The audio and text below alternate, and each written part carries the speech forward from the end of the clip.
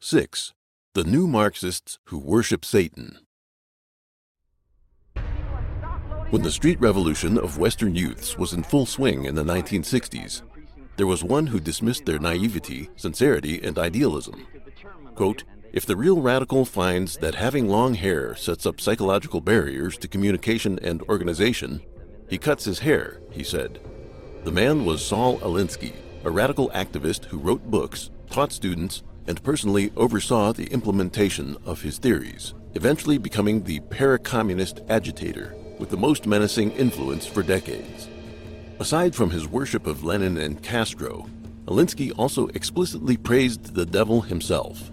In his book, Rules for Radicals, one of the epigraphs says, quote, "Lest we forget at least an over-the-shoulder acknowledgement of the very first radical, from all our legends, mythology, and history, and who is to know where mythology leaves off and history begins, or which is which, the first radical known to man, who rebelled against the establishment, and did it so effectively that he at least won his own kingdom, Lucifer."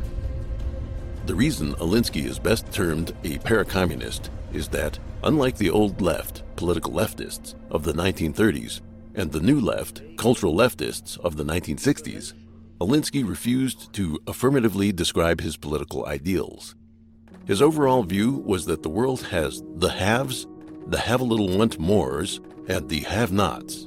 He called upon the have-nots to rebel against the haves by any means and to seize wealth and power in order to achieve a completely, quote, equal society.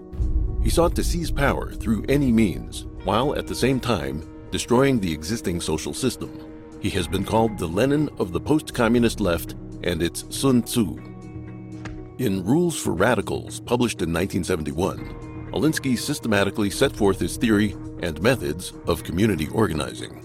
These rules include, quote, "A tactic that drags on too long becomes a drag, keep the pressure on, the threat is usually more terrifying than the thing itself, ridicule is man's most potent weapon, and pick the target, freeze it, personalize it, and polarize it." The essence of his rules was about using immoral means to achieve his goals and gain power. The nature of Alinsky's seemingly dry rules for community organization becomes clear when they are applied in the real world. When the Vietnam War was still in progress in 1972, George H.W. Bush, then U.S. Ambassador to the United Nations, gave a speech at Tulane University. Students at the university who were against the war sought advice from Alinsky, who said that protesting with the usual methods would likely result simply in them being expelled. He thus suggested that they don Ku Klux Klan garb, and whenever Bush defended the Vietnam War, they'd stand up with placards and say, quote, "The KKK supports Bush." The students did so with very successful, attention-getting results. Alinsky and his followers were delighted with two other protests he planned. In 1964, in negotiations with Chicago city authorities, Alinsky concocted the plan of organizing 2,500 activists to occupy the toilets in Chicago's O'Hare International Airport, one of the busiest in the world, to force its operations to grind to a halt. Prior to actually carrying off the plan, he leaked the plan, thus forcing the authorities to negotiate. In order to force Kodak, the major employer in Rochester, New York, to increase the ratio of black employees to white, Alinsky came up with a similar tactic, seizing on an important cultural tradition in the city.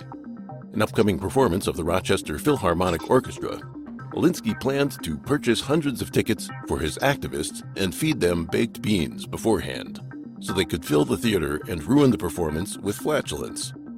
This episode didn't come to fruition, but the threat of it, as well as Alinsky's other tactics, enhanced his position in negotiations. Alinsky's book leaves the impression of a sinister, cold, and calculating individual. His use of community organizing was really a form of gradual revolution. The differences between Alinsky and his forerunners were several. First, both old and new leftists were at least idealistic in their rhetoric, while Alinsky stripped revolution of its idealistic veneer and exposed it as a naked power struggle. When he conducted training for community organizations, he would routinely ask the trainees, "Why organize?" Some would say that it was to help others, but Alinsky would roar back, "You want to organize for power." In the training manual that Alinsky followers went by, it said, quote, "We are not virtuous by not wanting power. We are really cowards for not wanting power." And, quote, "Power is good. Powerlessness is evil." Second, Alinsky didn't think much of the rebellious youth of the 60s who were publicly against government and society. He stressed that whenever possible, one should enter the system while biding time for opportunities to subvert it from within. Third, Alinsky's ultimate goal was to subvert and destroy, not to benefit any group. Thus, in implementing his plan, it was necessary to conceal the real purpose with localized or staged goals that were seemingly reasonable or harmless by themselves, to mobilize large crowds to action. When people were accustomed to being mobilized, it was relatively easy to mobilize them to act toward more radical goals. In Rules for Radicals, Alinsky said, "Any revolutionary change must be preceded by a passive, affirmative, non-challenging attitude toward change among the mass of our people. Remember, once you organize people around something that's commonly agreed upon as pollution, then an organized people is on the move. From there, it's a short and natural step to political pollution, to Pentagon pollution." A leader from Students for a Democratic Society, who was deeply influenced by Alinsky, nailed the essence of radicalizing protests. Quote, "The issue is never the issue. The issue is always the revolution." The radical left after the 60s was deeply influenced by Alinsky and always turned the response to any social issue into dissatisfaction with the status quo overall as a stepping stone for advancing the revolutionary cause. Fourth, Alinsky turned politics into a guerrilla war without restraint. In explaining his strategy for community organizing, Alinsky told his followers that they need to hit the enemy's eyes, ears, and nose. As he writes in Rules for Radicals, quote, "First the eyes. If you have organized a vast, mass-based people's organization, you can parade it visibly before the enemy and openly show your power. Second, the ears. If your organization is small in numbers, then do what Gideon did. Conceal the members in the dark, but raise a din and clamor that will make the listener believe that your organization numbers many more than it does. Third, the nose. If your organization is too tiny even for noise, stink up the place." Fifth, from his actions in politics, Alinsky emphasized using the most evil aspects of human nature, including laziness, greed, envy, and hatred. Sometimes participants in his campaigns would win petty gains, but this only made them more cynical and shameless. In order to subvert the political system and social order of free countries, Alinsky was happy to lead his followers to moral bankruptcy. From this, it can be inferred that if he were to truly gain power, he would neither take care of nor pity his former comrades. Decades later, two prominent figures in American politics who were deeply influenced by Alinsky helped to usher in the silent revolution that has subverted American civilization, traditions, and values. At the same time, the no-holds-barred, unrestricted guerrilla warfare-type protests advocated by Alinsky became popular in America from the 1970s on. This is clear through the, quote, "Vomit In" protest in 1999 against the World Trade Organization in Seattle, where protesters ingested a drug that induced vomiting, then collectively vomited in the plaza and conference center. The Occupy Wall Street movement, the Antifa movement, and so on. It's important to note that in one of the introductory pages for Rules for Radicals, Alinsky gave his, quote, "acknowledgement to the very first radical, Lucifer." Further, in an interview with Playboy magazine shortly before his death, Alinsky said that when he died, he would, quote, "unreservedly choose to go to hell and begin to organize the proletariat there because, quote, they're my kind of people."